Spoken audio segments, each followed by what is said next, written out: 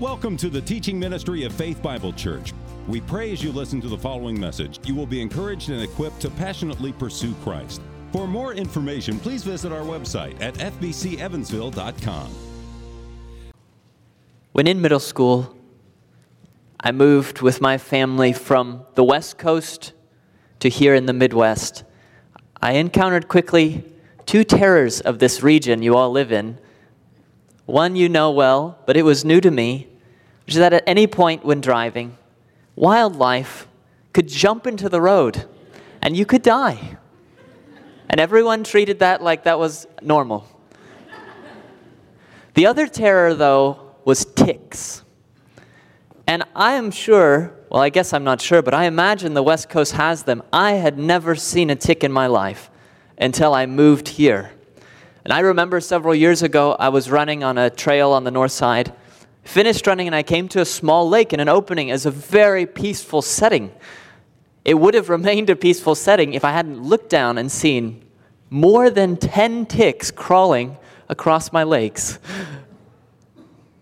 Today, I hope you feel some inner discomfort at that picture I just gave you. That prepares you well for the subject that we are encountering in the scriptures today. We are talking about parasites in the church, blood-sucking ticks that want to destroy your faith.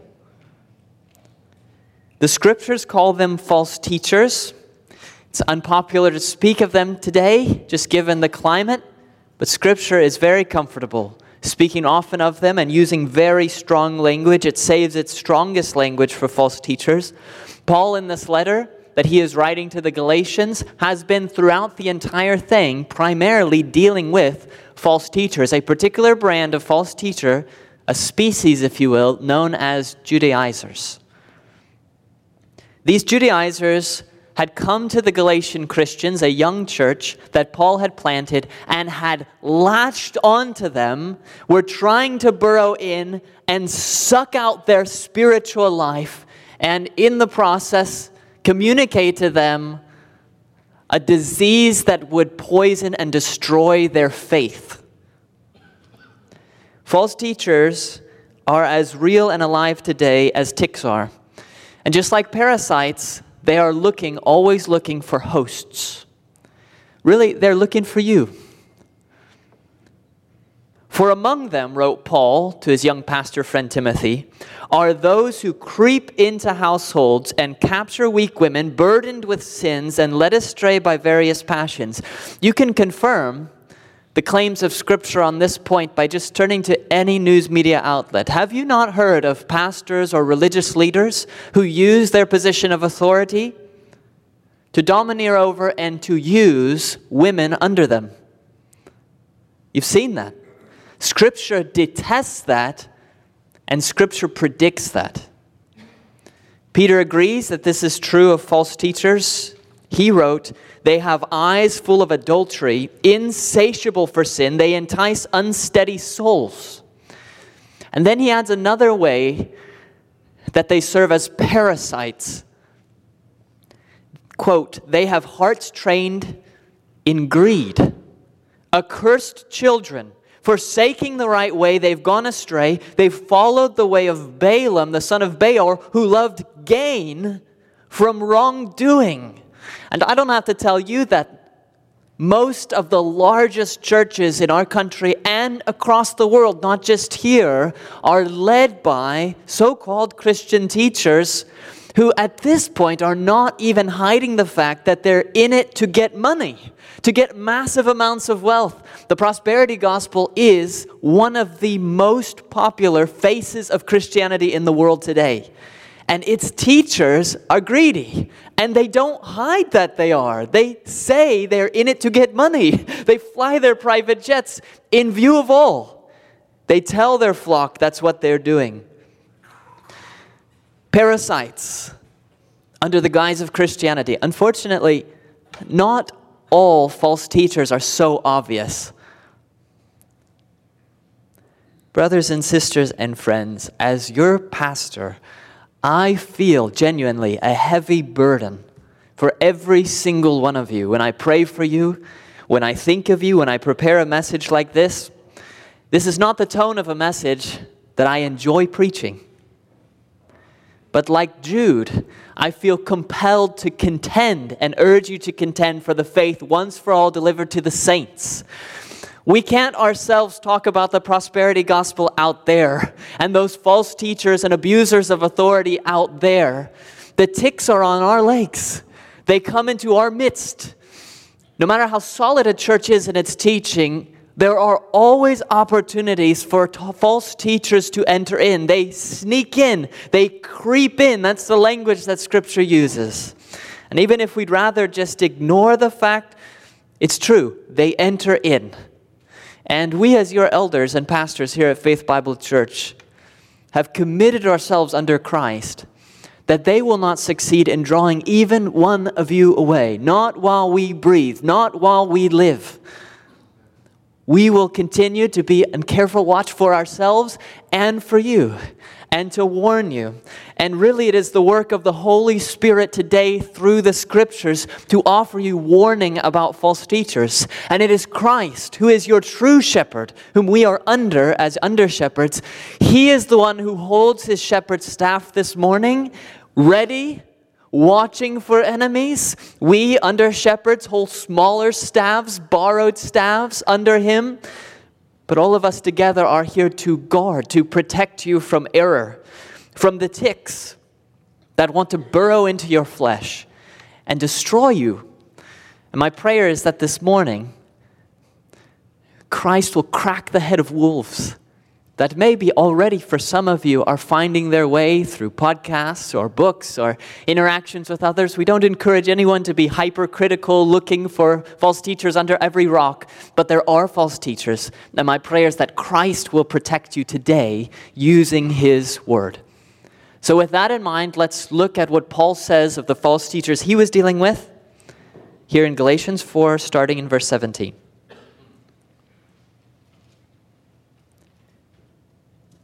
They make much of you, but for no good purpose. They want to shut you out, that you may make much of them. It's always good to be much of for a good purpose, and not only when I'm present with you, my little children, for whom I am again in the anguish of childbirth until Christ is formed in you. I wish I could be present with you now and change my tone, for I'm perplexed about you. Those are the Judaizers. Those are the false teachers. We've already touched upon their theology, the things that they were teaching. These were zealous Jews who had so-called become Christians, even Christian teachers, and they were following Paul, coming to the flock and saying things like this: you've trusted in Jesus. Good. Good for you.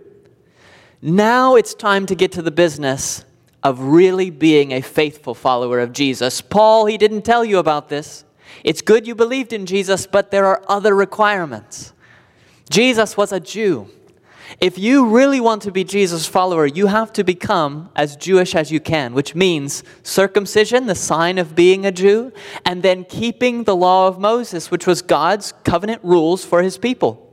I know Paul didn't mention that, but we're here to complete Paul's teaching. Keep your faith in Jesus, that's fine, but to your faith, add these works. And that is like a spy who puts the smallest amount of a poison powder into a drink and the whole beverage becomes lethal. And Paul has been fighting against a salvation of faith plus any kind of works for salvation. Keep your works out of it. But today, Paul is not so interested in the theology of the false teachers that we've already been considering, but he is looking mainly at their motives, even their method. And he could summarize these, as we will today, with take. False teachers take. Then Paul presents himself, his own motives, his own method in the ministry as the opposite. He and all true teachers of the gospel give. So we're going to look at this passage under those headings: the false teachers who take, the true teachers who give, in their motives and in their methods. So let's begin here with the taking of the ticks, the blood-sucking of the parasitical errorists. See their motives and their methods all contained in just that single verse, verse 17.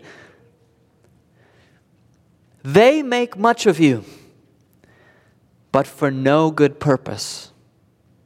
They want to shut you out, that you may make much of them.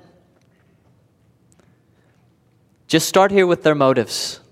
False teachers, not just these ones, but all of them, they flatter. The psalmist in Psalm 55 pinned them to a T. Quote, his speech was smooth as butter, yet war was in his heart. His words were softer than oil, yet they were drawn swords.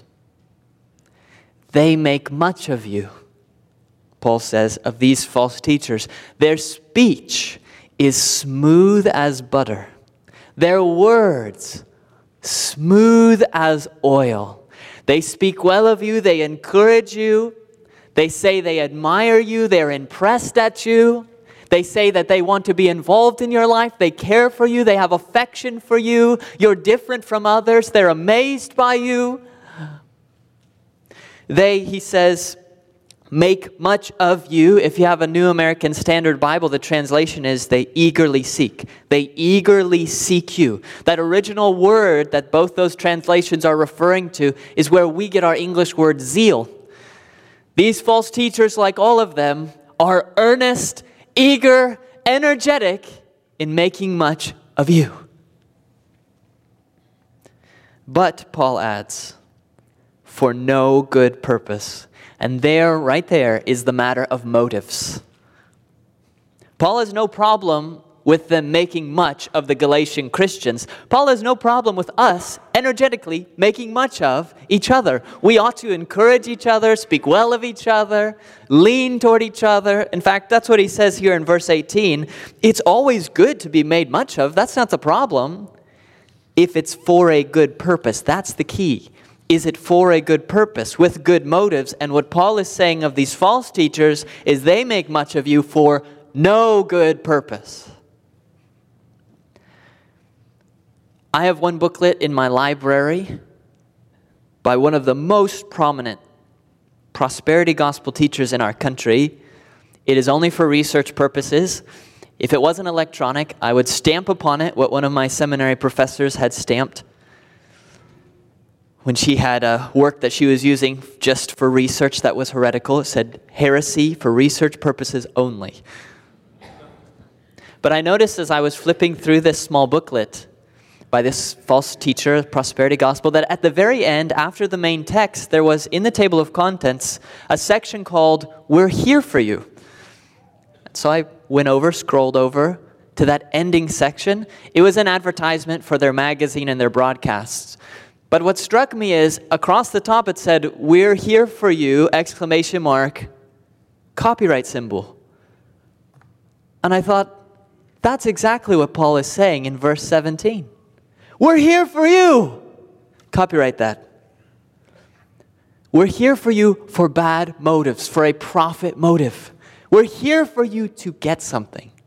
We're here for you to take something from you. False teachers take. They make much of you, but it's for no good purpose. Now, we might wonder, if we return right here to our text, what was in it for the Judaizers? So far as we can tell, they're not like prosperity gospel's flying jets.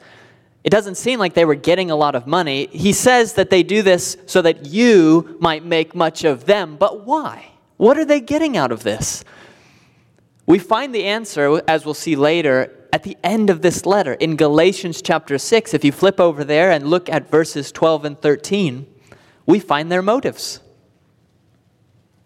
Why should the Judaizers be so intent on getting the Galatians to add works, like circumcision, onto their faith? Here's why.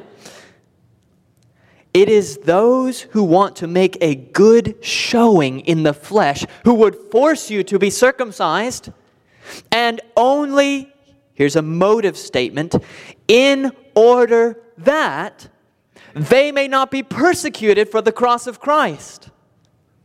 For even those who are circumcised don't themselves keep the law, but they desire to have you circumcised, motive statement, that they may boast in your flesh. The Judaizers' motives, when they say, we're here for you, and they make much of you, their motives were really twofold. And they are the same motives for every false teacher in the world through all time. They alliterate it. It's easy to remember them. They are pride and pleasure.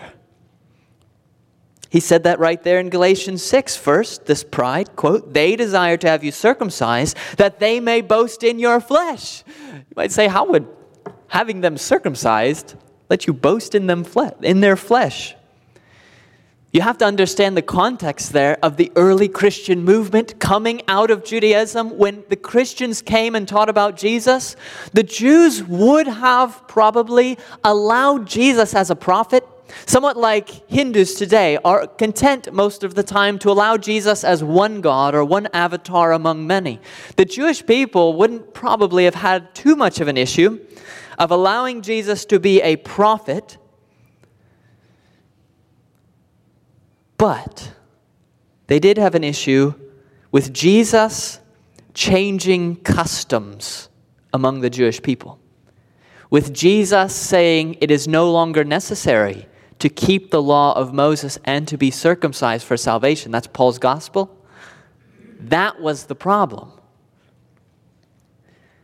And so, that was the stumbling stone for the Jewish people. And so long as these Jewish Christian teachers went around affirming the true gospel through Jesus that Paul preached, saying, no, you don't have to keep the law of Moses to be saved. No, you don't have to be circumcised. If you're a Gentile, you don't have to be circumcised. So long as the Jewish Christians were saying that, they would suffer. They would be looked down on by the Jewish people. They would be hated. They would be persecuted. They would not be respected. You may remember that the first Christian martyr, Stephen, he was put to death. Stones were thrown at him until he died by the Jewish people, not mainly because he spoke in favor of Jesus, but because in speaking in favor of Jesus and Jesus' new purposes for this new covenant we partake of, Stephen seemed to be speaking against the law and the temple.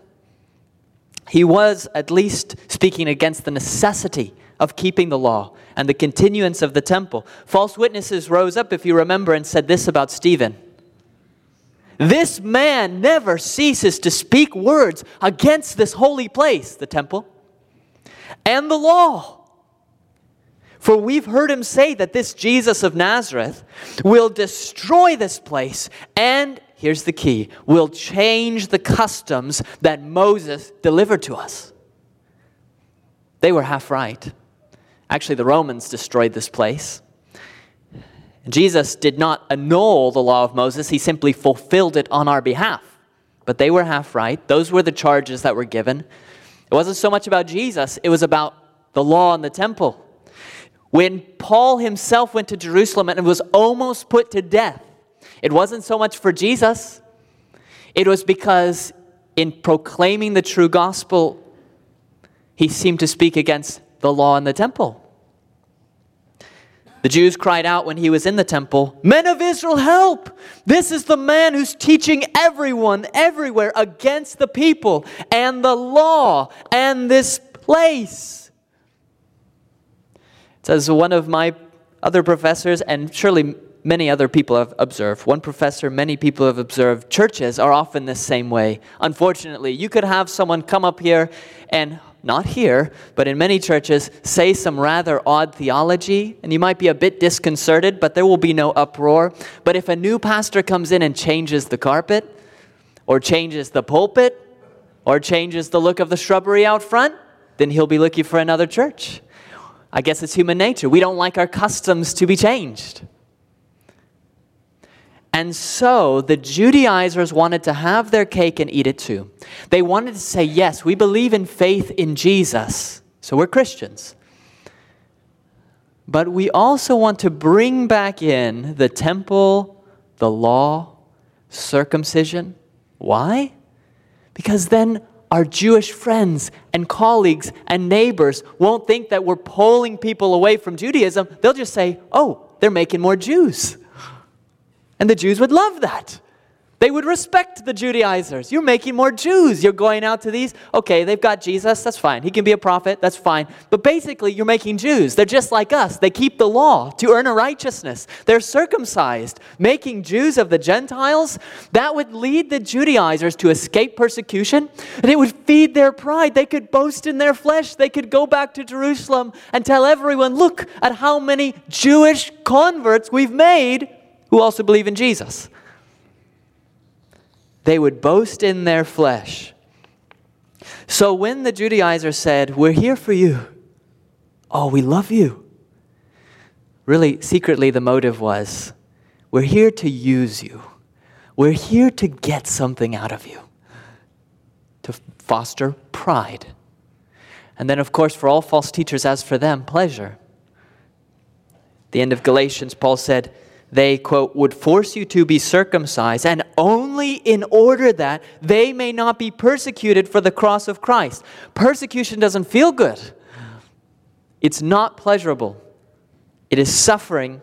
And so the Judaizers are looking for a workaround. How can we be Jewish Christian teachers but get out of this persecution?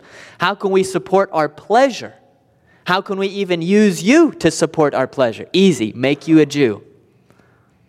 Then we won't be persecuted. Those were the motives for them. Pride, pleasure. As for all false teachers, and notice it's all taking. Taking. We're here for you. Taking, taking, taking. Those are the motives of false teachers. Now this text also tells us in verse 17 the method of false teachers. We've already seen one half of it. They make much of you. That is, false teachers flatter. But there's also this. They want to shut you out that you may make much of them. Since the Apostle Paul saw through the hypocrisy of the Judaizers into their inward motivation and what they were really about, they knew that they had to get rid of Paul if they were going to win over the Galatians for themselves. Paul wasn't there in his physical presence, he was elsewhere, but his influence there was strong. He had helped to plant the church. So they knew, as all false teachers do, that true teachers stand in the way. That's the job of true teachers. So if you want to get a hold of someone's heart, first you've got to get the true teachers out of their mind and out of their life. You have to shut them out from the true teachers. And that was the strategy of the Judaizers. Shut out the Galatians from Paul. Cut the affections, the string that attaches them to him. And then we can do whatever we want with these Galatians. They make much of you, but for no good purpose, not for your good. So they come in. To stay with Paul would be for their good. Nope. Get rid of Paul. Get rid of his influence. False teachers all have developed this rather subtle skill of undercutting true teachers and true teaching. Undercutting your confidence in it. Those are the first steps. They've learned this in their own school by one of the greatest, if not the greatest, scholar of their field of study, Satan himself, who in the garden, when he approached Eve and went for the kill of all mankind, went to draw her away from the truth and poison the well. What did he do first? He knew that he could not touch Eve until he undercut her confidence in the truest of all teachers, God himself. And so Satan did not come out directly and openly saying, eat that fruit. But you remember that he started, did God actually say, you can't eat from any of these trees? How cruel of God to make these delicious trees. God didn't say that. You'll not surely die. God's lying. It's a bluff. For God knows. Here's God's secret motive. God knows that when you eat of it, your eyes will be open and you'll be like God, knowing good and evil, and God doesn't want that. God is here to keep you down. And as Eve listens, her confidence in God is undercut. Always the wolf comes and cuts the weak one from the back of the flock. Come over here. Come over here. Take a look over here. Just look at the fruit. Just listen to the teaching. Just over here a little bit. You here who have wayward children, have experienced probably something of this with grief, with tears you watch after you care for, if it's a healthy house, you care for and you love your children and you teach them the gospel and you raise them in the ways of God, and they get to a certain age and other influences come in. And what do those influences do? They undercut you. The friends, they come in and they say, your parents are old school. Your parents, when they were your age, were having fun like this, and now they won't let you do it? Do they really care about you? They're just here to keep you down. It's just about them. It's just about their reputation. First comes the undercutting of the influence, and then off they go. First, the devil undercuts your confidence in those who have your best interests in mind. He calls into question the motives. The false teachers have bad motives, but they call Paul's good motives into question. It's a smokescreen. And then when you put your guard down, that's when they strike. It is a bit like a missionary friend of mine. There was a time where he had gone on furlough for a few months. He had left a healthy church, great relationships with these people, came to the States, here for a few months, returns. Not one person in that church would talk to him. No explanation. Finally, he corners one member of the church and says, tell me what's going on. And in his absence, one of the other members of the church had gone to each person in the church and poisoned their opinion of this missionary. That's what the Judaizers were doing against Paul. That's what all false teachers do. They bring down your guard. They undercut your trust in the basic doctrines of the gospel and those who teach them with your best interests in mind. And then they strike and take pride and pleasure, what they're looking for. So there is the first part of our message, because there in 17 are these false teachers who take. But Paul doesn't leave us only on that negative note, because he's also implied in this whole passage presenting himself as the mere opposite of false teachers. He represents all true teachers of the gospel. And his whole life, his motives, his method can be summarized by give, not by take. Look at this in 18 and 20. It's always good to be made much of for a good purpose, and not only when I'm present with you, my little children, for whom I am again in the anguish of childbirth until Christ is formed in you. I wish I could be present with you now and change my tone, for I'm perplexed about you. Begin with Paul's motives.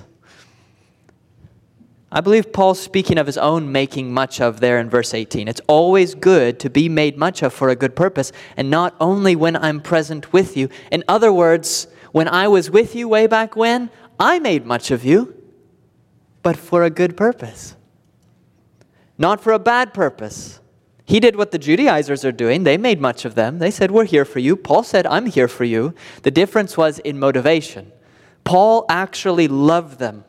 He says he made much of them not, quote, for no good purpose, but instead, quote, for a good purpose, verse 18. That was him. His motives were pure.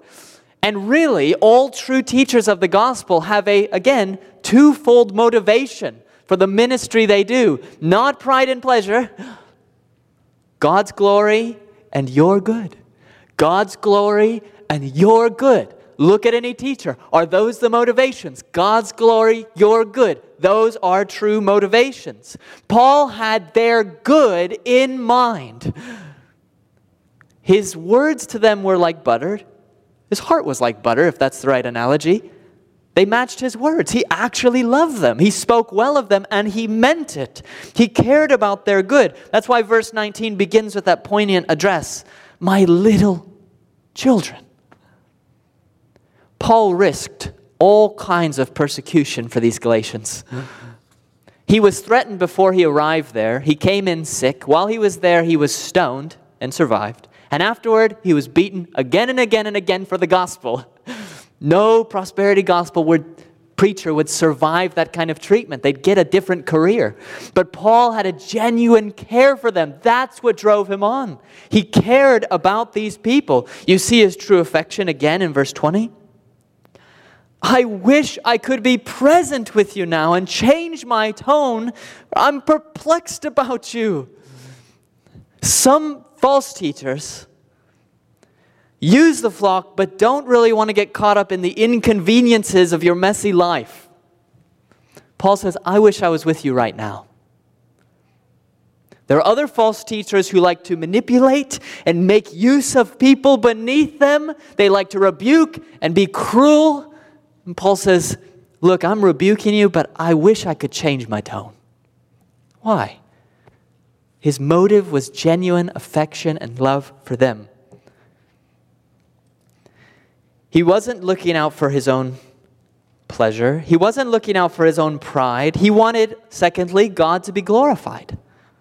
Look at this in verse 18. It's always good to be made much of for a good purpose, and not only when I'm present with you. And what he means is, I don't have a problem with other teachers coming and investing in your life. I don't have a problem with you appreciating other teachers. I'm not territorial. I don't need you just to be, I'm of Paul. In fact, when that happened in the church at Corinth, when there started to be division, some were saying, I'm of Paul. I'm of Apollos. What was Paul's response?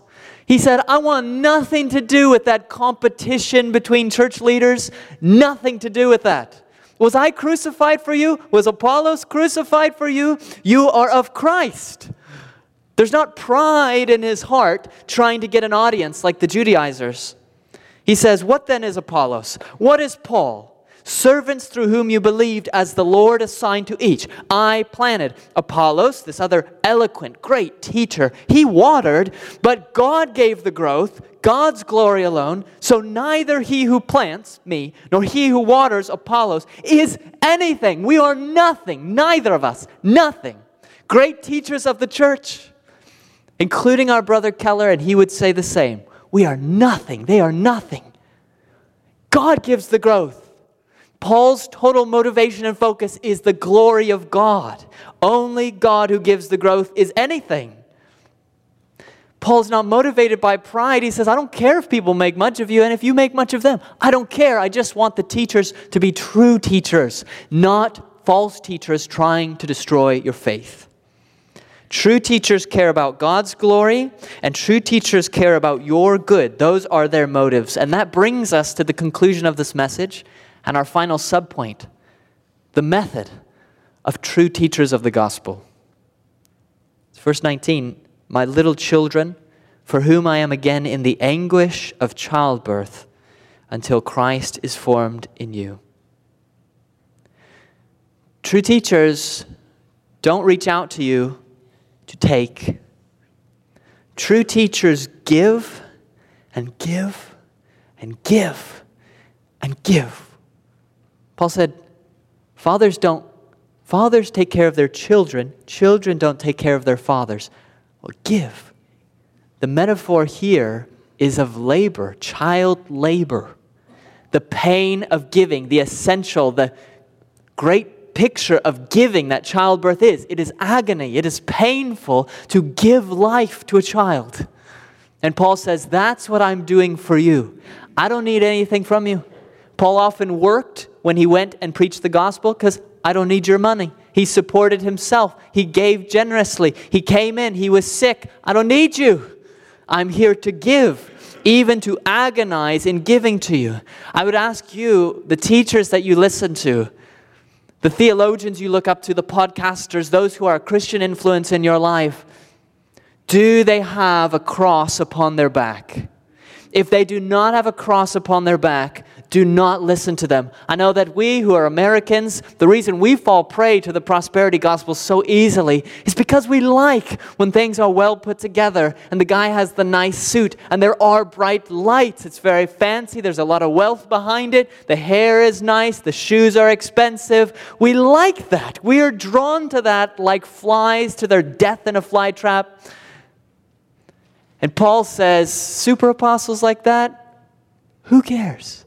They're just going to take so they can pay for their sneakers. Those who are the greatest Christian influence in your life, the teachers, we hope that we elders have been an example of this to you. So even if you move on or we die, whatever, you will have not only in the Apostle Paul and the Scriptures, but even in our own conduct, the idea in your mind that true teachers will suffer for you, that true teachers will give. They will go and meet with you. They will not ask anything in return. They have a cross upon their back. It is true that Christ carries the heaviest part of the cross for all of us. But right next to Christ ought to be we pastor, elder, teachers. And we carry the next hardest part. And then you carry the rest. True teachers give, they do not take. We don't walk around miserable. Say, well, teachers, oh, miserable. We're carrying such a heavy cross. We walk around with the most joy because the outcome of our labors, the reward of our work, is not anything you can give us. It is that Christ is formed in you. And if Keller was right, this week even, as he spoke to those by his deathbed saying he wants to go and see Jesus, just let him go and see Jesus. If that is the essential longing of our hearts, to see Christ in his glory, as Jesus himself prayed we would do, to see him in his glory, then what greater joy can any of us have than to get front row seats to see more of Christ's glory in your life? As you suffer well and love those who are difficult to love and take initiative in meeting others' needs and enter into messy circumstances out of love and give generously and sacrifice, when you look like Christ, when we see even within you, Christ is being formed in you. You start here, and by this point, there is more of Christ clear in your countenance, clear in your behavior. That's why we leaders love to give. And all true leaders love to give. Our reward is to see Christ formed in you. And so our appeal as leaders of this church to you, and my appeal to you, is don't be taken in by those who take and therefore look great, happy, smiles all the time, very smart, super apostles, Judaizers. Don't give in to them. Stick with those teachers who are weak, who are frail, who suffer as they walk on the path that Jesus Christ walked. Follow their example of suffering unto glory. And may none of us have parasites dug into us. And if they are, may Christ even now take his tweezers and pull them out. And may all of us be brought very safely to the shore of heaven.